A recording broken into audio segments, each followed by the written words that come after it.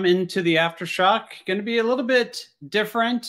We were planning a bit of a bigger show, and unfortunately, a couple host issues more toward the last second. But let's get started. Alex, how you doing? We had the chance to talk with Luchi Gonzalez and Chris Leach, and then got some extra time for the patrons with Luchi Gonzalez, a video that we put up today for anyone who didn't quite catch it. Maybe tonight we'll consider this a part one, and we'll try to grab the others maybe next week and try to do a part two with a little bit more input. But start us off. What were your kind of impressions from this kind of impromptu almost press conference from Chris Leach and Luchi Gonzalez for kind of an end of season update? Well, it's good to be here with you, Jamin. First of all, I was expecting this to be the full season-ending show, but we keep getting news. The season isn't over. We can't have our big season wrap show because they keep sending more news our way. We were able to speak with Chris and Luchi midweek. We had a big press conference with them, and then another separate follow-up conversation. Robert spoke to Luchi Gonzalez for about 20 minutes, and that is available now to all of our Quakes Epicenter patrons. So if you need a reason to subscribe to the Quakes Epicenter Patreon, this is as good a reason as any. 20 minutes with Luchi Gonzalez. We got to dig in on some juicy topics and then have some fun with him as well towards the end. So if you're curious about knowing who his favorite Halloween costume was this year, that's in the interview. And what his Halloween costume was. He and what his Halloween costume was. And his wife. And his wife. They went as a couple. That's right.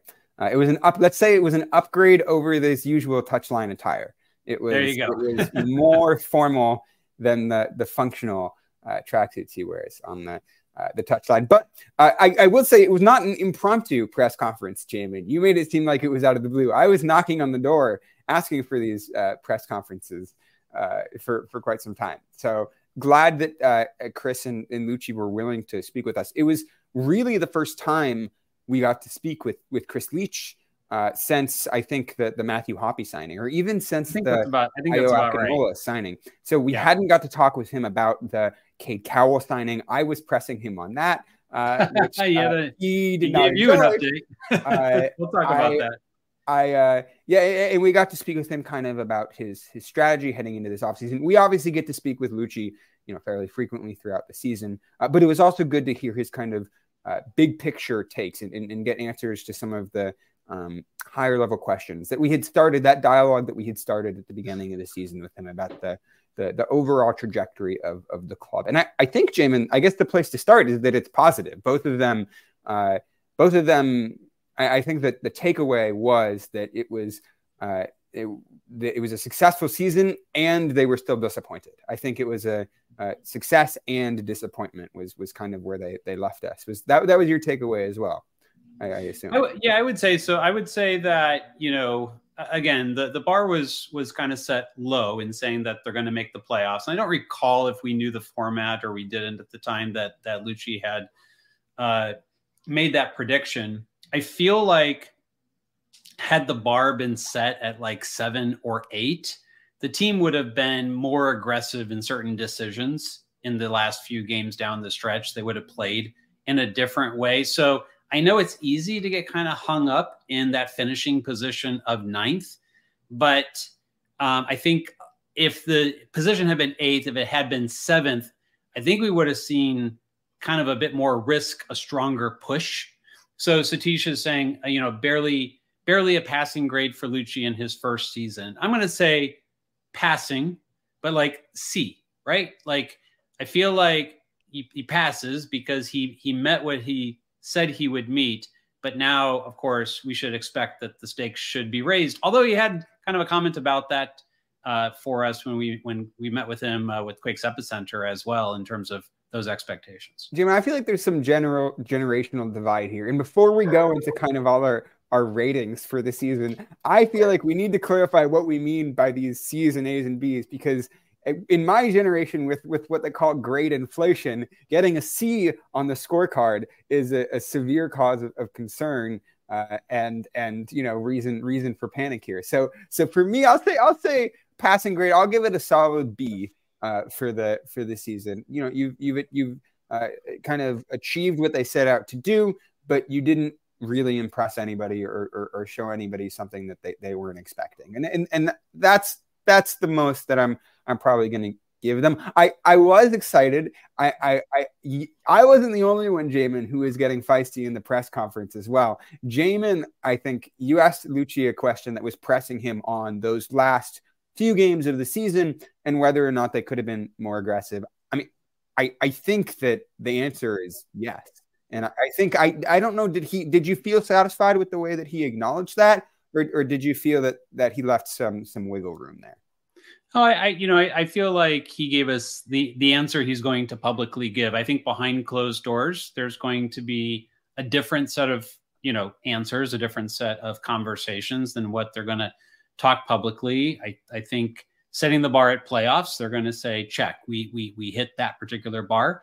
And now it's going to need to be, and what Lucci described it as is kind of an ongoing process. And the way that he wanted to evolve was to get better in certain aspects of the game. And if we do those things, we should improve. Now, how much do we improve? Well, he kind of indicated that he's expecting some improvement, but he doesn't think like they're going to make necessarily leaps next year. But he said, but if by putting in the right process, we may see, that leap happen. But first, he wants to focus on process. And I think the reason for that is because they're trying to build something sustainable and not like a one and done, type situation where the Quakes I don't know, get fourth one season, then all of a sudden the next season they're out of the playoffs. It feels to me like there's a plan for like a 3-year improvement process that they've got in place here. Well, first of all, there's two things I want to address here. First of all, I want to thank Brian because I think Brian is right here in the comments. First season is pass fail. Giving grades feels a little bit arbitrary either way. And he passed. I think Brian's right here. It wasn't spectacular overachievement, but he took it pass fail first season and he achieved that. The other thing I'll say is that I understand that there's increasing professionalization in soccer, and every club wants to talk about building a sustainable model, which isn't dependent on any given coach or any given technical director or any given president. On the other hand, I don't know if can you give examples where that's worked really well, Jamin? Because I feel like depending on who the coach is it's still very much like 3-year cycles. I don't know if the Quakes are ever going to get to the point where they are going to, be consistently performing regardless of who the coach is. You can't just take the coach out of the equation here. I feel like they should be planning for a 3-year cycle here with Lucci Gonzalez and trying to achieve the max they can achieve, and then acknowledge that after 3 years, maybe after 4 years, if he's particularly successful, you reset, you clean slate, and you start over with a new philosophy. I don't buy the argument that it's some grand 10-year plan, because I feel like that just allows them to kick the can down the road. And they've been doing that for a long time now by saying, oh, we're thinking long-term. We're being smarter than everyone else. We're being big picture here. When in reality, they're just being slow and they're not keeping up to pace with everyone else. So that's my concern here. I would rather see them go all out next season and all out a third season and be a little over ambitious given the historical failures that they've had, then try to continue hedging and couching everything in this kind of like corporate, like mumbo jumbo. Does that make sense to you? It makes sense. I don't think it's a 10-year plan. I think we are looking at a 3-year plan. Year one was fix the defense, put the structure in. Year two is going to be now add some additional attacking punch, get the goals back. And we heard it from Chris Leach. They were disappointed in the goals output and they would like to get back. And I don't know that he gave a number, but let's just say if they got back to 50 goals and they only gave up 45, they would be a +5 on the goal differential side. By the way, Alex, if you're seeing good comments, feel free to just start popping some up. Well, I was just seeing people agreeing with me, so I can toss those out. Yeah, people agree with Alex. That's great. No, I don't think it's a 10-year plan, but I do think it's a 3-year plan. I also think that there's going to be an evolution and not a revolution in the roster. And one of the reasons for that is there's actually very few like hard contract terminations coming up outside of the loans, which Matthew Hoppy's loan ends, at the end of this season. I believe Jack Scahan's final option, or Jack Scahan, I trying to say that correctly. Jack Scahan's final option is also coming up, so he would need a new contract. I think Paul Marie is at the end of his, but I've heard that either one's in the works or it's actually been done. I've kind of heard a couple different things there, so I'm not sure which is actually more current and recent. But you got the big one hanging over you, which is Rodriguez. We did learn. My first question to Chris Leach was about the Rodriguez situation, and basically trying to find out, hey, are you guys going to try to pick up this this loan, and turn it into a permanent transfer? How much is that transfer fee? Is it going to put him up into the DP range, which was kind of my fear? And the answer from Chris Leach was a resounding no. It will not put him in the DP range. After I pushed him a second time, he gave us a flat answer on that, which is good. Now we know that more than likely Rodriguez, if they execute that, would stay in the TAM range, and I think that's fine. I think as the best defensive player outside of Danielle on this team, I think it's perfectly fine to have him up in that TAM range, and I fully support trying to bring him back next season. So obviously that's a piece of business they need to get done, which will take some of the budget, and then hopefully a lot of it's going to attacking after that. I don't think he confirmed it, but I think the way that Leach was talking, I pressed him and I said, "Are you unable to say the level if you executed it?" And he said he would not be a DP. Yes, no. I know that part is true, but the question I was referring to, the bigger picture question, is whether they commit and bring him back. And he wasn't willing to confirm that. He did not. But I think that the way he was talking made it very clear that was his intention. I think he was willing to confirm that they were wanting to consider doing that. So he was willing to get very close, I think, to making that commitment. I assume it's just a kind of matter of agreeing personal terms with him. Still reminding everyone, Patreon, if you're not on the Patreon, get on the Patreon. And the reason for that is because we do have this exclusive postseason interview with Lucci. We're describing it a bit, but you're going to want to hear it yourself, because we're not going to talk about everything. We're not going to give away all the answers that we talked about, because we dug in a little bit on a couple topics, but we also had some fun questions. You're going to want to hear the answer to those fun questions too. I couldn't do them justice. Lucci Gonzalez has mastered the kind of Greg Berhalter vocabulary here. He studied the Greg Berhalter School of Soccer Tactics, and he knows how to speak the speak. I don't know how to. I think he knew how to speak the speak before Greg, though. What's that?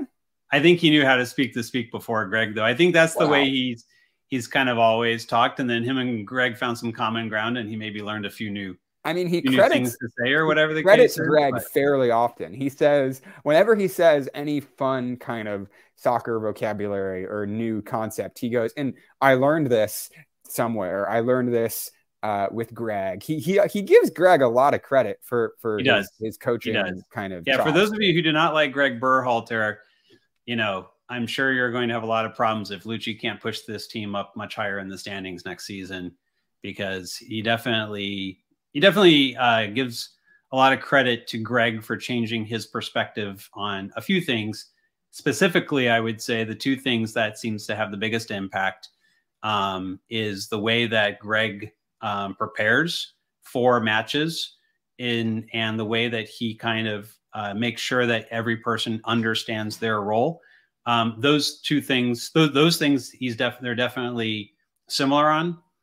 Or he's picked up from Greg. And the other thing that he gives him credit for is kind of teaching him how to put in the defensive structure, because he wasn't a great defensive coach, and FC Dallas wasn't a great defensive team. They were middle of the road, back when he was at FC Dallas. And the second and third years, things got worse as players went out, including Guerrero, and went out of the team, and they didn't do a good job replacing. So those are the two things he does seem to give a lot of credit. He talks about the line breaking passes and things, and he probably picked that up from Greg as well. There was a question about a contract. Let me just try to see if I can find that and get the answer right. By the way, if you have questions, put them in the chat. We will try our best to answer as many of them tonight as possible and interact with you. Let's see. I think given our conversation with Chris, Jamin, maybe we jump into the contract questions here and the roster building elements here, and we start with that as opposed to Nathan. That's what it was. Any idea if breakdown? Yeah, so this is the one I was looking for. Any idea if Nathan is staying? And what we believe is true about Nathan is that he is got a contract through 2023 with an option for 2024. So believe they can pick up that option and they can keep Nathan next year. That's something that we'll find out when the team makes the end of season roster decisions. And the deadline date for, I believe, those roster decisions, Alex, correct me if I'm wrong, I think it was December 1st. I'm not looking at the list right now, but I think that's right. So the thing I'll say here is that I think you actually have to consider kind of the internal roster dynamics a little bit more than maybe you usually would, because Danielle, Rodriguez, Nathan, and Judson are all quite close. And, they're the 4 Brazilians on the squad. I think they're all native Portuguese speakers. They are personally very good friends, and I think really have helped support each other here in San Jose. And Danielle has talked about this. They posted on social media about this, how that is a really tight-knit group within the squad.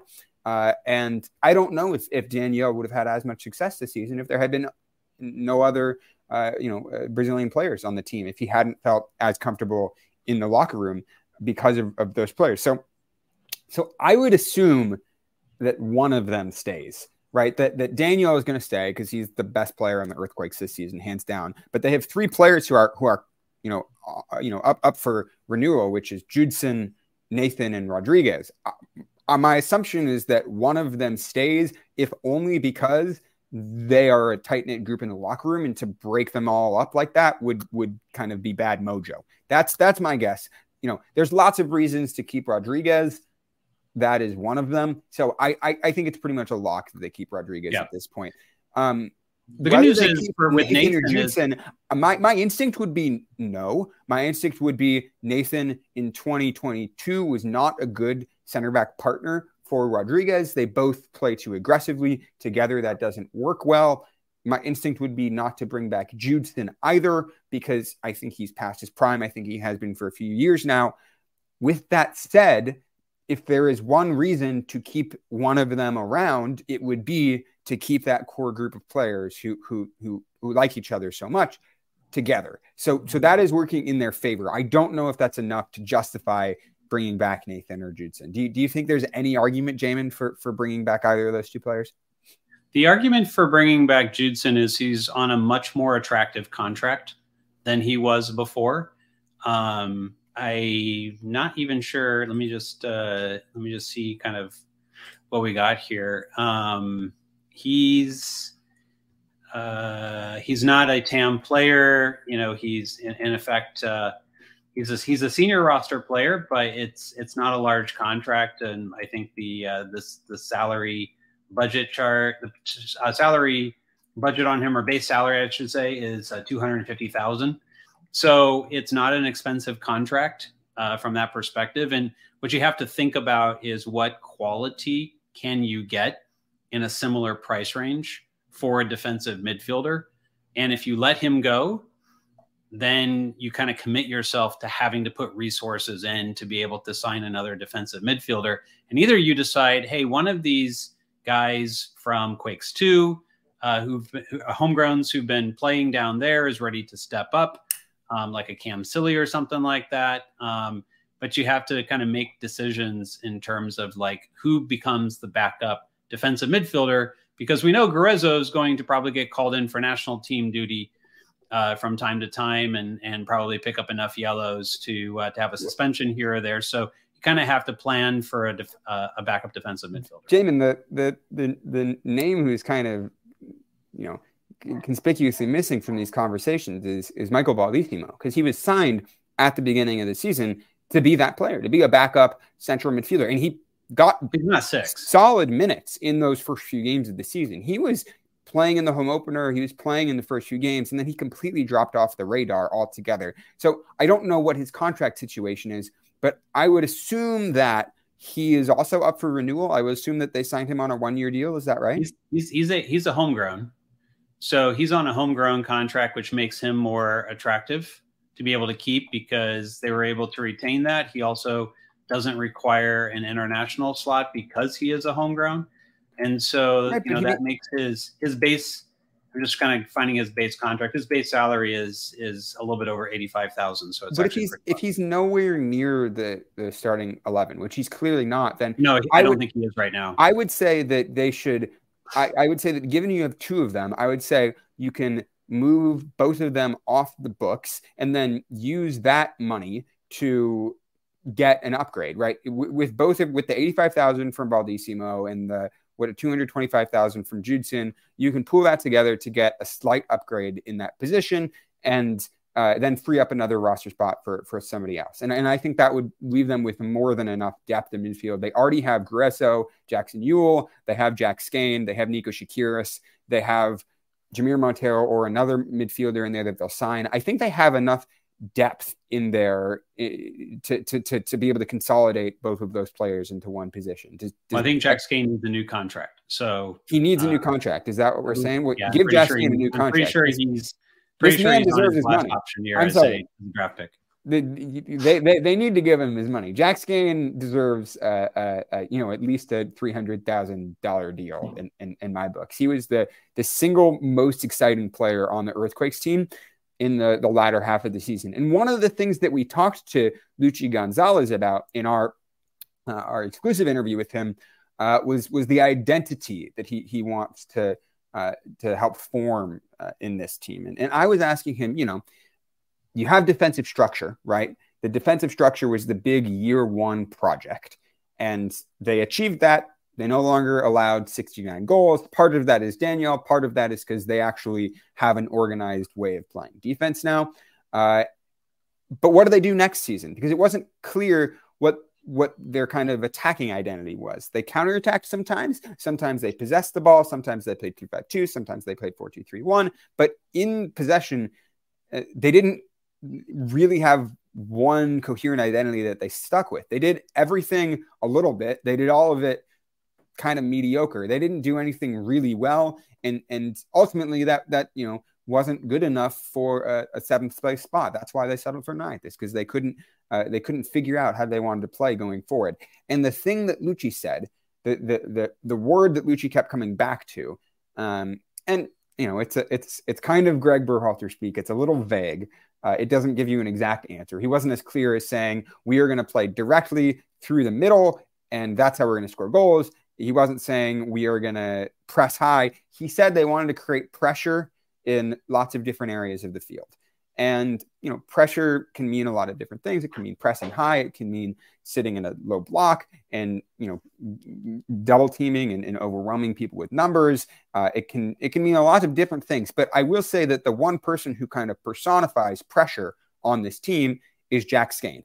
And he's the guy who is constantly running at players, who's constantly creating, who's constantly moving the ball forward. He is putting teams under pressure. And for that reason, I think he is one of the guys that you need to build around in this central midfield. And he deserves this roster spot. So yeah. If you talk to me about the midfield, because I think it's pretty clear that for the roster building project, two big areas to focus on are the midfield and the left wing. And in the midfield, I think as we've just said, you keep Shakiris, you keep Ewell, you keep Grueso, and you keep Skane. That's 4 players, and then you get a big DP number 10. And the guys that you let go are Baldissimo, you let go of Judson, and you let go of Jamir Montero. And I think that will give you enough resources to go and get that big number 10 that you need, and maybe another backup as well. And depending upon the price for Nathan as well, I think you need to decide if that makes sense. Okay, so let's get into maybe a few of these questions, Alex. Phil starts us off. He says he'd like to hear your takes on Benji Kikanovic. Now, we learned from Tom Bogert the other day that Benji signed a new deal. And based upon the information I've been able to glean on this, it was actually signed quite some time ago and was not announced. And part of that was because he was going through injuries and such at the time. And then he was due to come back, and then it got another injury. So it just kept kind of getting punted down the road. But it probably would have gotten revealed, if not by Bogert at the time that the contract announcements and everything, the roster decisions were made. Sometimes we hear about new deals that happen when those roster announcements are made. Maybe that's when we'll hear about Paul Marie as well, or maybe even a Jack Skane. So, we'll see kind of what happens between now and December 1st. But Benji Kikanovic, tough last season, really good, really impressive. We were talking about Benji 2 years ago, like we're talking about Jack Skane now, the guy that kind of, would push that back line and be able to make things happen when it felt like nothing else was happening on the pitch. Last year seemed to be a bit injury bit. And then maybe that affected his performance, his groove. Maybe he just had an off year. That happens a lot with wingers in MLS.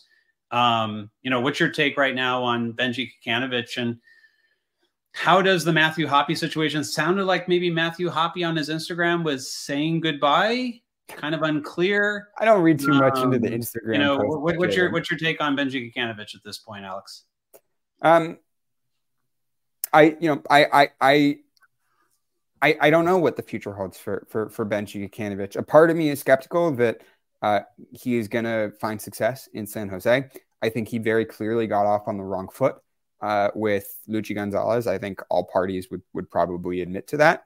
I think that the Quakes handled his situation poorly, and the offer that he got from Athens poorly, and that partly contributed to some of the tension. I think he reacted to that poorly, is my understanding. So I got a new contract. So apparently the noise helped him get a new contract because he didn't get moved. It started the season poorly. But I can understand his contract before was meager, and we can go back to the 2022 salaries here. But I think he was one of the lower paid players on the Sky. He's making $91,000 a year. So he was paid, given his contributions in 2022, and the fact that he was one of the top goal scorers, and he was one of the brightest players in the same way Jack Skane was this season. He deserved a salary raise there, because that was a bad deal that he was on. And, even now, I think he's, worth more than that, even after a quiet season from him. So I'm glad that they gave him that new salary. I don't know if there's still an opportunity for him to succeed here with Luchi Gonzalez.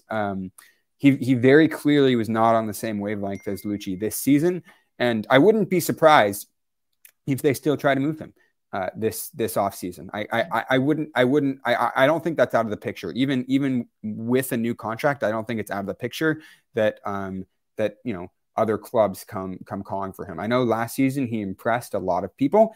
And maybe part of the reason the Quakes won up that deal was so that they could get a better transfer value for him, so they didn't risk losing him as a free agent. So that is, I would say that would make more sense for me than offering him a new contract, because they see him as being the solution at left wing. I think it's pretty clear that that's not the trajectory that he's on.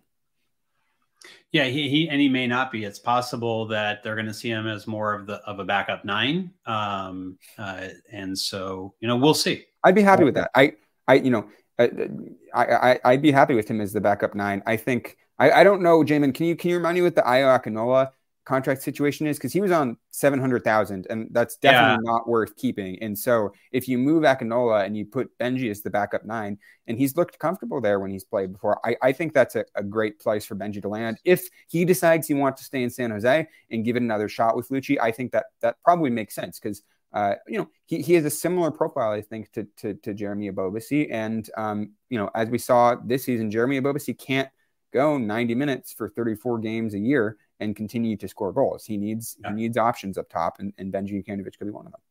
So Ayo Akinola, his contract is through 2024, but remember, he's a loan, so his contract is actually with Toronto FC.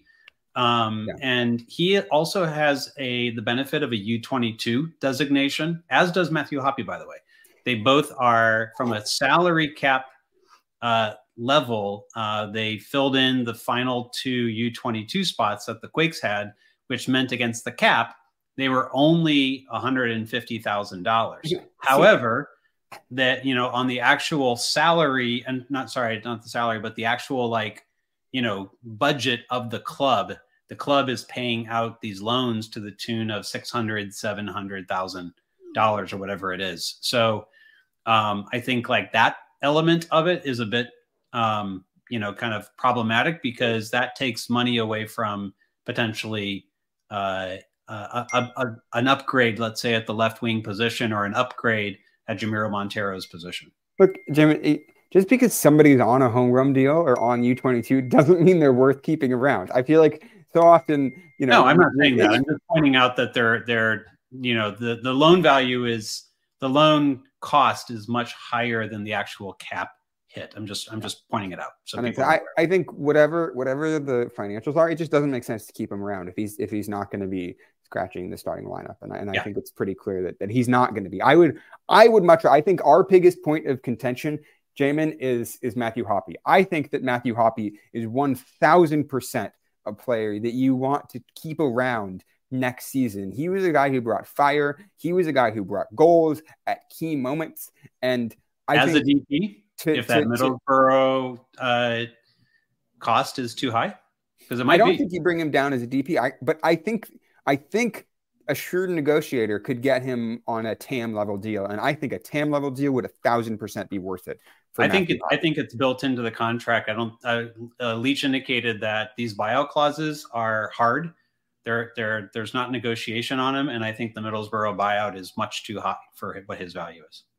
You think there's no way to bring him back on a TAM level deal? No, I don't think so. I think it's much too high. I think even on TAM he's too high. I wouldn't pay TAM for him. You can get better players in the league for under $650,000 and pay a lot less. Can you get him as U22 and get him 150 cap it? Different question. But in terms of the total overall club budget, expenditure budget toward players, you can do much better than $650,000.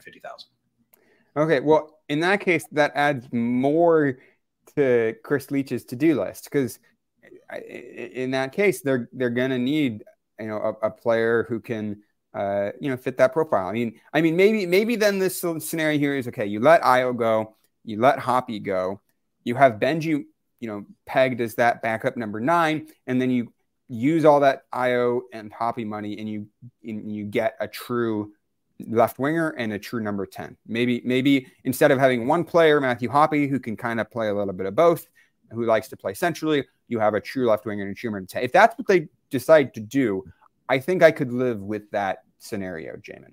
Okay. I'm willing to give you that one. If they let Hoppe go and they don't sign a left winger and a number 10, then I'm going to be mad, because then you just let go of a bright young player who reasonably in 2-3 years you could resell to Europe for a nice big profit margin, and who is going to make this team better next season. So if they don't re-sign Hoppe, they need a very, very concrete plan to replace both that left wing position and that number 10 position. And I think let me ask the question differently, and then let's get to Terry's question here. Would you re-sign him on a DP deal?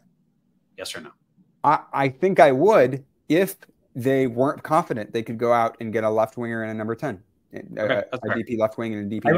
I would disagree that he's worth it. Terry says, do we sign a backup goalkeeper or hope Daniel doesn't get hurt? So basically, this is because of the JT Marcinkowski situation. People, who have seen, these injuries in other sports leagues and stuff, believe JT could be out all or most of at least next season. So do you go with Emmy as your backup and give the youngster a chance if Daniel does get hurt, or gets another red card, which I think he got 1 or 2 this season, and you give Emmy that chance to get MLS starts and use it to build experience? Or do you go get another backup keeper, and even one that once JT comes back is not going to be of value to you? Which one do you go with?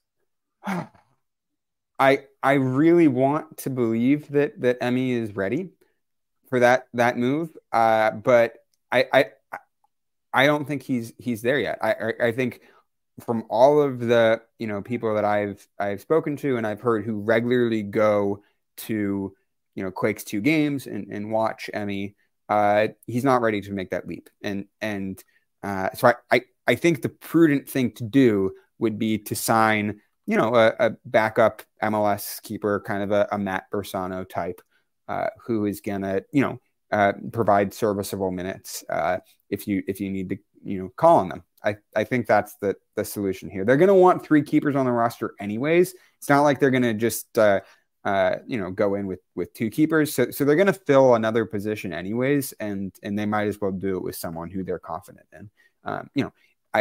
If it's the difference between $150,000 and $200,000 contract, I think that's worth it to sign somebody who you can have a little bit of confidence in.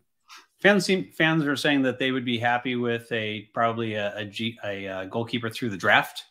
So you get somebody who's maybe physically developed and kind of like an Andrew Tarbell can be an understudy and get training directly from Aidan Brown, who's been known as being one of the best goalkeeper coaches in the league. Maybe you take a shot on a draft pick, and if they don't work out, they go to Quakes 2, and if that doesn't really work, then of course, they probably would cut them after the first season or 2, whenever the contract would allow them to. Yeah. Okay? I think the real solution here is just to have a personal bodyguard following Danielle at all times and making sure nobody's getting in within 6 feet of Danielle on the field so that he doesn't get injured. They need to over-insure those wrists and those arms and those legs that he's got, so that he stays healthy and they have the best goalkeeper in Major League Soccer. Yeah, nervy times in that game against Sporting Kansas City there in the wild card, when he went down a couple times in that game, and we saw Emmy warming up. No offense to Emmy, but you thought your chances were low against Tim Melia in the penalties. Try without Daniel as well. So that would have been problematic. Look, I still don't think it would matter, Jamin. I think that throwing Emmy Ochoa in there might have been, out of left field, and it might have been an element of surprise. Just don't let Jackson take the PK. Just don't let Jackson take the PK. That's all I said. Okay.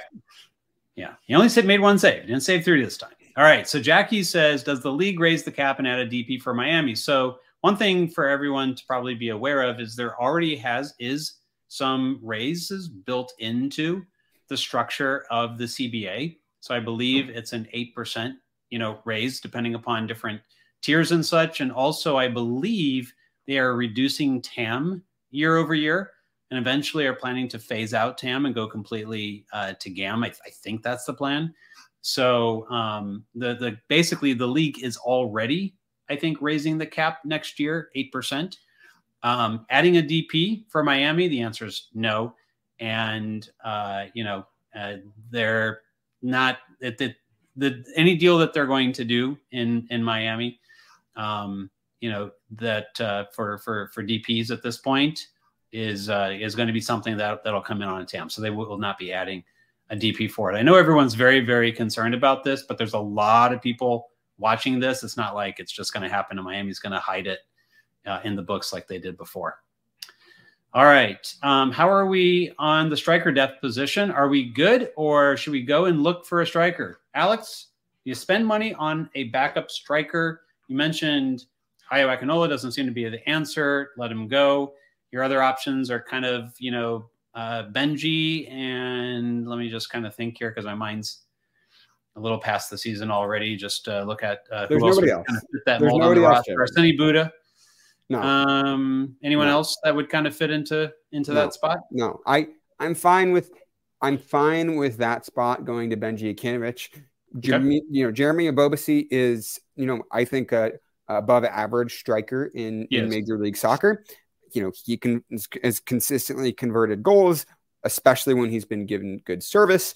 I think, and I'm going to hammer home on this, they need a true DP left winger and they need a true DP number 10. And they shouldn't go and get a bunch of mediocre players in every position. They should get 2 fantastic game changers in those positions, because that's where we're at this point, right? If there's one big takeaway from this season, is they have good structure. They don't need to reinvent the wheel next season. They just need game changers. They need players who are going to play directly, take the game by the scruff of the neck, put the ball in the back of the net, who are going to offer different goal threats other than Christian Espinosa and Jeremy Yabowski. They need 2 guys who are going to make the difference, who are going to be able to drag them into, 4th or 5th place. And that needs to be a left winger and a number 10. And I think the number 10 job is easy. You have Jack Skane, who's ready to, I think, carry some of that weight. And you get Jamir Montero off the books and really get, a number 10, a creative number 10 who is direct, who likes to dribble, who likes to counterattack quickly, right? The problem with Jamir Montero, I want to thank at this point Jamir Montero for the 2 seasons that he's had in San Jose, because I genuinely think he has been one of the more entertaining players to watch. He's been skillful. He's, I think especially last year was a really, really key part of this offense. He always works hard on defense, but he's a floater. He's a floater. He likes to play in the half spaces. He likes to press in weird angles at off times. And then he likes to sit on the ball and find these kind of counterintuitive passes. And Arturo is right. He doesn't fit the need. He doesn't fit the profile of the player that Luchi Gonzalez needs in that position. That was really obvious this season. It was holding the Quakes back. They need number 10, ready-made for Luchi Gonzalez's team. And so that's easy. The conversation that's not easy, Jamin, is what to do with Cade Cowell. Because you can say, go get a DP left winger, but does he then take Cade Cowell's place? My answer is an emphatic yes. I think that Cade Cowell would benefit from more competition there. He's better as a super sub anyways, and the Quakes can't bank on him for another season. He showed this season and last season that he is not the guy who's going to score 5 to 10 goals for you in that position. He didn't do that last season. He, in fact, 2022 got usurped by Benji Jukanovic in that position. 2023, he got usurped by Matthew Hoppe in that position. There's been 2 seasons in a row where Cade Cowell has fallen below expectations. And the question that I asked Chris Leach at the press conference, because this is really the first time that we were able to speak to him about why he rejected the Bologna offer, is why are you keeping him? What is the master plan for Cade Cowell? In my opinion, his growth would be better served at another club. He's played 100 games in Major League Soccer already. I don't think he has any more growing to do in San Jose. Everybody agreed.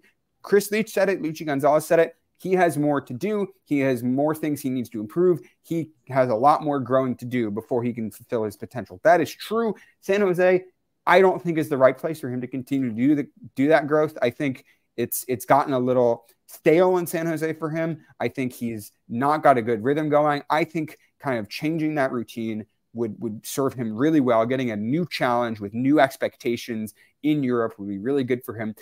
And I think Chris Leach kind of admitted that, Jamin. He's willing to say a move could be good for Cade Cowell. Everybody knows at this point, nobody's deluding themselves that Cade Cowell's been very clear. He wants a move. At the beginning of the season, he said his goal was to get a summer move. He was targeting last summer for a move.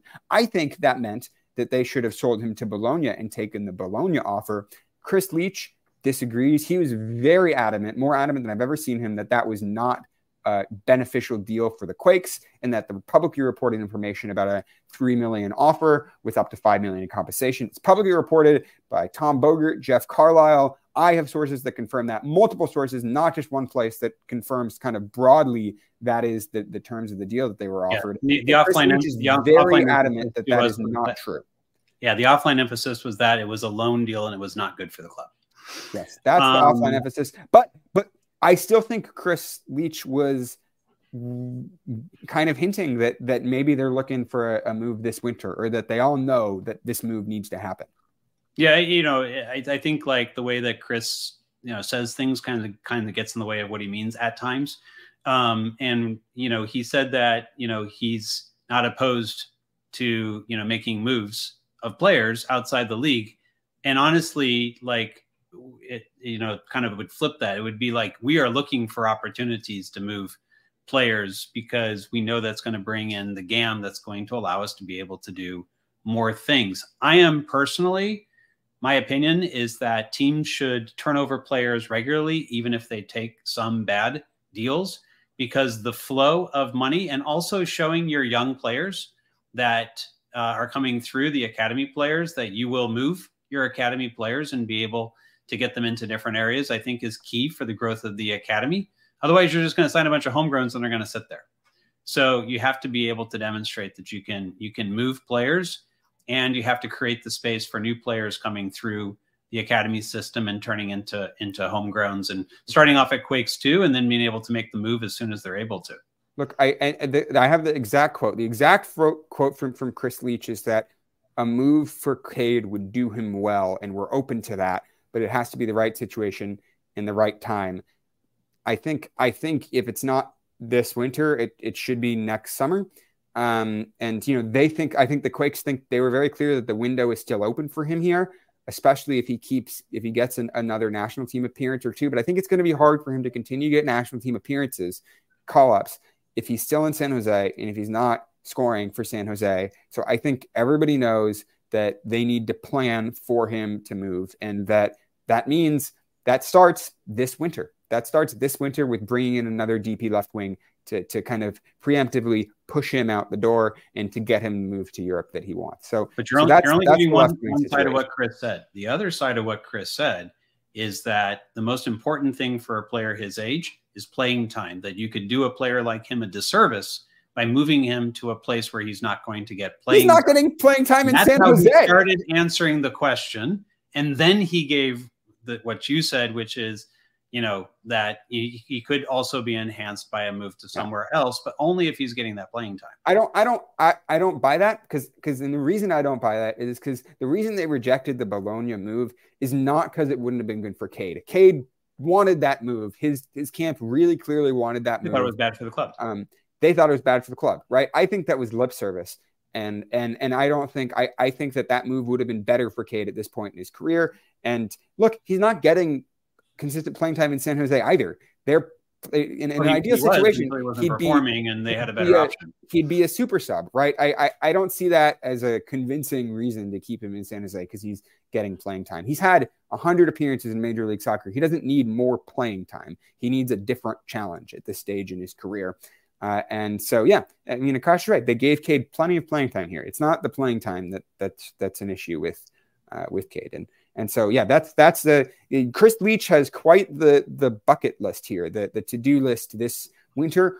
Jamin, I think there's a lot of pressure on him to get it right. This is year 2 for Luchi Gonzalez, and there's pressure on them to improve on this season's result. In order to do that, it's about giving Luchi the players he needs to succeed and setting up this roster for success. So I think this is going to be one of the kind of defining windows in Chris Leach's tenure as a San Jose Earthquakes general manager. And I think that you know, this is a really, really critical window for him to prove his general manager chops.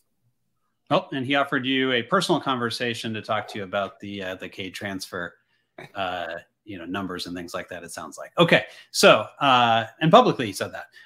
Okay. I've seen something about Maxi Rudy to the Quakes. I'm not high on that. What do you think? It's actually been debunked. This is a fake rumor.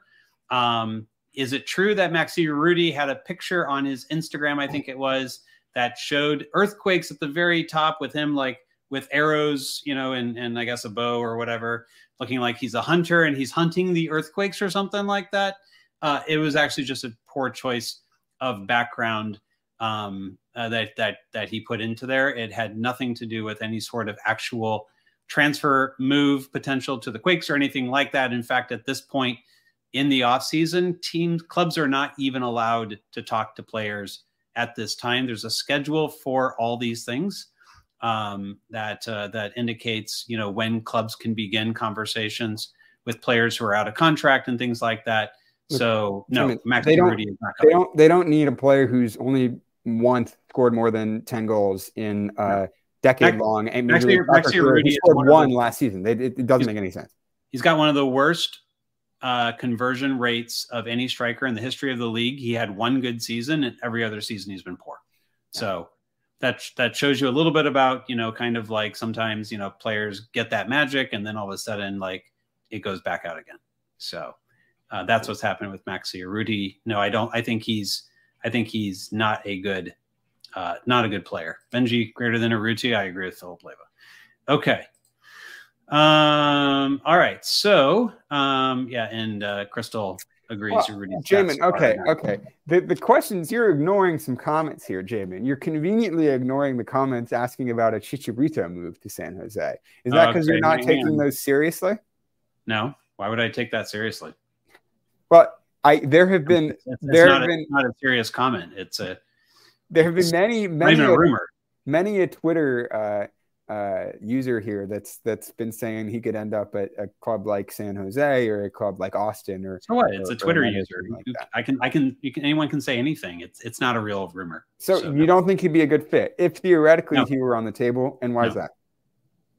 No, because they don't need a poacher style player right now. They need a player who can actually get much more engaged into the offense of the team than what Chicharito is able to do at his particular age. The answer is no. I don't think he would be good for this team at all. If you're concerned about, the people who raise this are people who are concerned about Jeremy Ebobisse, I got news for you. Chicharito's below Jeremy Ebobisse's level at this point in his career. He's going to be injured in over half the games. And, you're going to pay a lot of money that you could have been paying for a high quality 10 or high quality left wing and dumping it into a position where you already got a very good player. Absolutely zero reason to do that. So I know people think like, oh, Gibo went from 17 goals to 10 goals. I've already said on the Soccer Hour with Ted Ramey this week why that was. His conversion rate this year is the same as last year, 16%. 16% is a good conversion rate for a striker. This has everything to do with service. He's only getting it from one place. We all know who that place is. He needs to start getting it from more places, and Gibo will be fine. Jamin knows the way. All right, Jamin, if you say no Chicharito, I'll have to. No Chicharito. I'll have to. All right, let's find another. You got another question that you're seeing that you want to talk about? I'm scrolling, so there's probably more questions. I just need to. Why didn't Buddha get a shot given his performances with Quakes 2? Yeah, Aseni Buddha, very good, particularly end of the season at Quakes 2. Do you think he should be given more shot with the first team next season, Alex? No, I've never seen anything from Buddha with the first team that indicates that he's going to be a guy breaking into the lineup. What I've tended to see is kind of a few performances where he looks lost and defensively out of whack. And I don't know if he's ready to make the jump. I think that, there might just be guys who will be, ringers for Q2, but not quite ready to play for the first team and kind of get caught in between there. And he seems like the kind of player who's been caught in between here. I wouldn't count on it. If for some reason he has a major breakthrough and, Luchi Gonzalez is willing to give him a roster spot and he gets, on the bench and makes a substitute appearance, I'd love for that to happen. But I just don't think that he's shown that with the first team yet, that form that he's had with the second team. Yeah, and I would say that preseason is his time. If he comes in with a really strong preseason and shows what he's capable of, such as Nico Shakiris did, such as Jack Skane did, but both of them unfortunately both went through some injuries and things like that pushed out both of them getting onto the field until later in the season. He needs to be able to show in preseason that he can step ahead of somebody else to be able to get that opportunity to be like a backup nine. One of I think the issues here is also that Christian Espinoza is such a lock at the right wing position that players who could be good right wingers, and I would put Buddha into that category. I would put even Cade, who could be better on the right side, into that category. The problem is not good enough to unseat Christian Espinoza. So a lot of those types of players get slotted into other places because Christian is so strong on the right. So, Aseni Buddha, might need to wait a bit for his opportunity, or, knock on wood, anything happens with Christian Espinoza, with an injury or anything like that, maybe a player like Buddha would get an opportunity, on the right to be able to show what he can do. Or maybe even Cade Cowell would have a chance to move over there and be able to show more on the right side where people have claimed that he's more comfortable. But at the moment with Christian Espinoza so strong, no one's going to make that move. And frankly, almost haven't needed a backup right wing for the last 2-3 years. The other place where I feel good about the San Jose Earthquakes for the first time in forever, Jamin. What we haven't, the two positions we haven't talked about at all on this show. Defensive midfielder? I wish. No, it's right back and left back, Jamin. Right back and left back. I don't know if you remember, Jamin. Back we were in talking about 6 for the longest time, but 2020, that was their Achilles heel. They never had, after Jordan Stewart left, there was 5 years where they had no adequate replacements.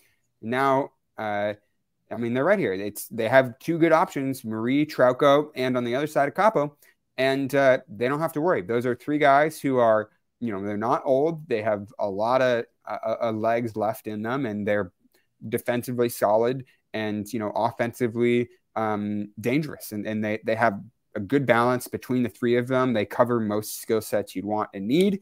And I think fullback is a position where as long as you're re-signing Paul Marie, seems like he's happy, he's getting good minutes, and he's making an impact, then you can just check that one off and move forward next season confident in that position.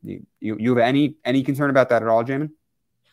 Nope. I like those 3 players, and I hope that the Quakes keep those 3 players for a while. The one thing just to kind of watch with Trauco is he is getting now in that declining part of his career. And of course, his time at the national team, a lot of that's now going to Marcos Lopez, who obviously we all know as well. And so it is something to kind of watch. Like, I do think that there's a point at which over the next year or 2, Paul Marie might be the better regular option. And it might be that Carlos Carrezo could be the backup that can fill in, when necessary. If a Capo's out, Paul moves over to the right, Trauco fills in on the left.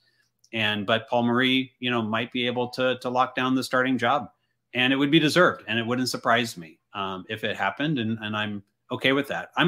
Play the hot hand. That's the way I kind of look at it. Whoever is looking the best in practice and in games, between those 3, you can play them in various combinations. 100% right, Jamin. So Jamin, I think we pretty comprehensively walked through in a roundabout way. We've walked through the full lineup now. I want to get back to this big picture question before we wrap here, Jamin. Okay, big picture. Colin Johnson here is perfectly teed this up for us. Are there certain formations of style of play or positions that are required to be more successful in MLS? Do the Quakes have that fit? I think this question is good because it gets at kind of the bigger picture question about San Jose's identity and the direction that they're heading in. And that's kind of where we started the conversation. I want to bring it back there. San Jose have defensive structure. They've checked that box. What do you think they need to get that attacking, menace, prowess, and take their offense to the next level? Luchi Gonzalez was talking a little about pressure. If you subscribe to the Patreon, you get access to that exclusive interview. You can hear his thoughts on that question. But Jamin, I want to get your thoughts on that question. What do you think they need? Well, so Luci's answer to us was they adapt the way that they're intending to attack based upon where they want to bring pressure against the opponent. So if they want to bring high pressure, they want to pressure the goalkeeper, they want to pressure deep up the field, pressure the center backs, pressure the outside backs on the outlet pass, whatever the case is. What's important is that they have people who are willing to both put in the defensive work as well as are able, if they win the ball up high, to immediately turn that into an opportunity where the defense is scrambling and is not set, and hopefully you have a numeric advantage. And that's what we kind of learned from Luchi, and that he's kind of formation agnostic. He mentioned like 6 different formations that they played this season when you asked him that question, Alex. And again, pointing people toward the Patreon video that we took. Your first question, Alex, I think kind of got into this, and he was able to really talk about that kind of style. So from that perspective, then it's important that they identify the players who are going to work well in that press and then be able to attack quickly when the ball is won. We know that, Christian Espinoza, very good at that. We know that Jamiro Montero is a good presser, but he tends to get lost in terms of where to take the ball when it's lost. Jackson Ewell, in the right situation, can play progressively, and he's gotten better defensively. Cade Cowell looks lost when he presses to me. And a lot of people have mentioned that one of the issues with Bobasi is that he's dropping too deep. So for me, one of the things that you have to solve is what is that central midfield that you need to have, and that includes the Montero-Ewell question. And if you're replacing Montero, which they probably are, getting the player who can help you press, but also be able to know exactly what to do when that ball gets turned over and take the pressure off of a Bobasi so he doesn't have to drop deep. He can stay higher. I think that that's very key. Also finding the right left wing, and I don't think it's Cade, but finding the right left wing. It could be Benji if he's fully healthy. But you have to figure out who is that left wing that can provide that kind of press. One of the pluses with Jack Skane is that he's actually a really good presser. And when Lucci's brought him in toward the end of the game, quite often it's because he's wanting him to actually not just be able to drive at the back line, but he's also expecting that he's going to chase balls and pressure people. So if you turn Jack Skane into a starter at either that's in a central midfield spot or at that left wing, he might have what you need in order to both press, win the ball, and then be able to go forward. So that's the problem that I think is really important to solve in this offseason, given the response that we got from Luchi Gonzalez directly about what he thinks is the most important aspect of their style is really how they press, and they do that selectively differently against different teams, so they're not predictable. And I think, Jamin, if there's one thing that I want to see more of, I want to see more direct play through the middle. At the beginning of the season, look at the LAFC win. You look at some of those early games when they were able to get the ball, the early ball, to Christian Espinosa or Bobasi, get a layoff, and then switch the field, get runs in behind.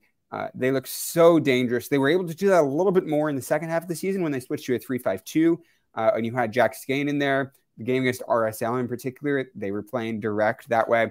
I think that's when they looked the best, when they moved the ball quickly up the middle, directly forward.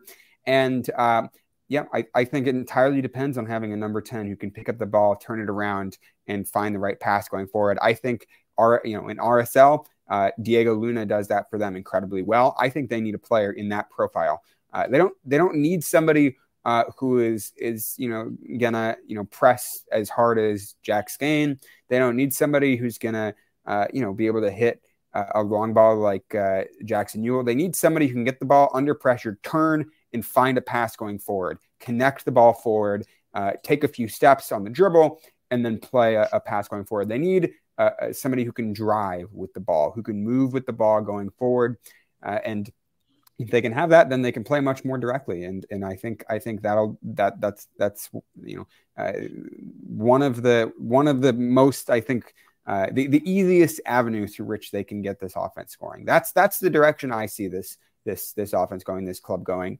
I'd be a little concerned if they were signing players in the winter transfer window who didn't fit that profile. Yeah.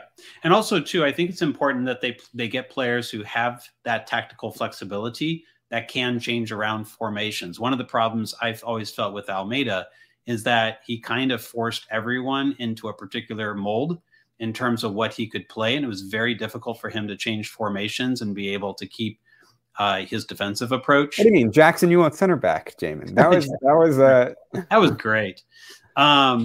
Yeah. So, again, Lucci is saying, hey, we play what fits into the particular situation. Sometimes we're going to play 3-5-2. Sometimes we'll play 4-3-3. Sometimes, we'll play, a 4-2-3-1. And so these different combinations and all the different formations that he listed off, if you want to go hear him again, go to the Patreon link to be able to watch the video. But all those formations he listed off, he says, are in service of how do they want to press and how do they want to attack once they win the ball, where they want to be able to put that type of pressure. So for me, it's important to retain that tactical flexibility, because no matter what what formation you pick, when it's predictable, the other team knows what you're going to try to do.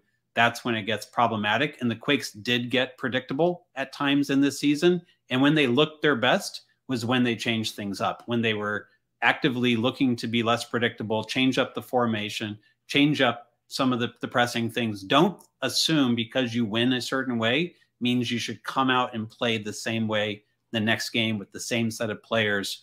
You have to be able to adapt quickly. One of the things that Ben Olsen got a lot of credit for with Houston this season is that he played to the opponent.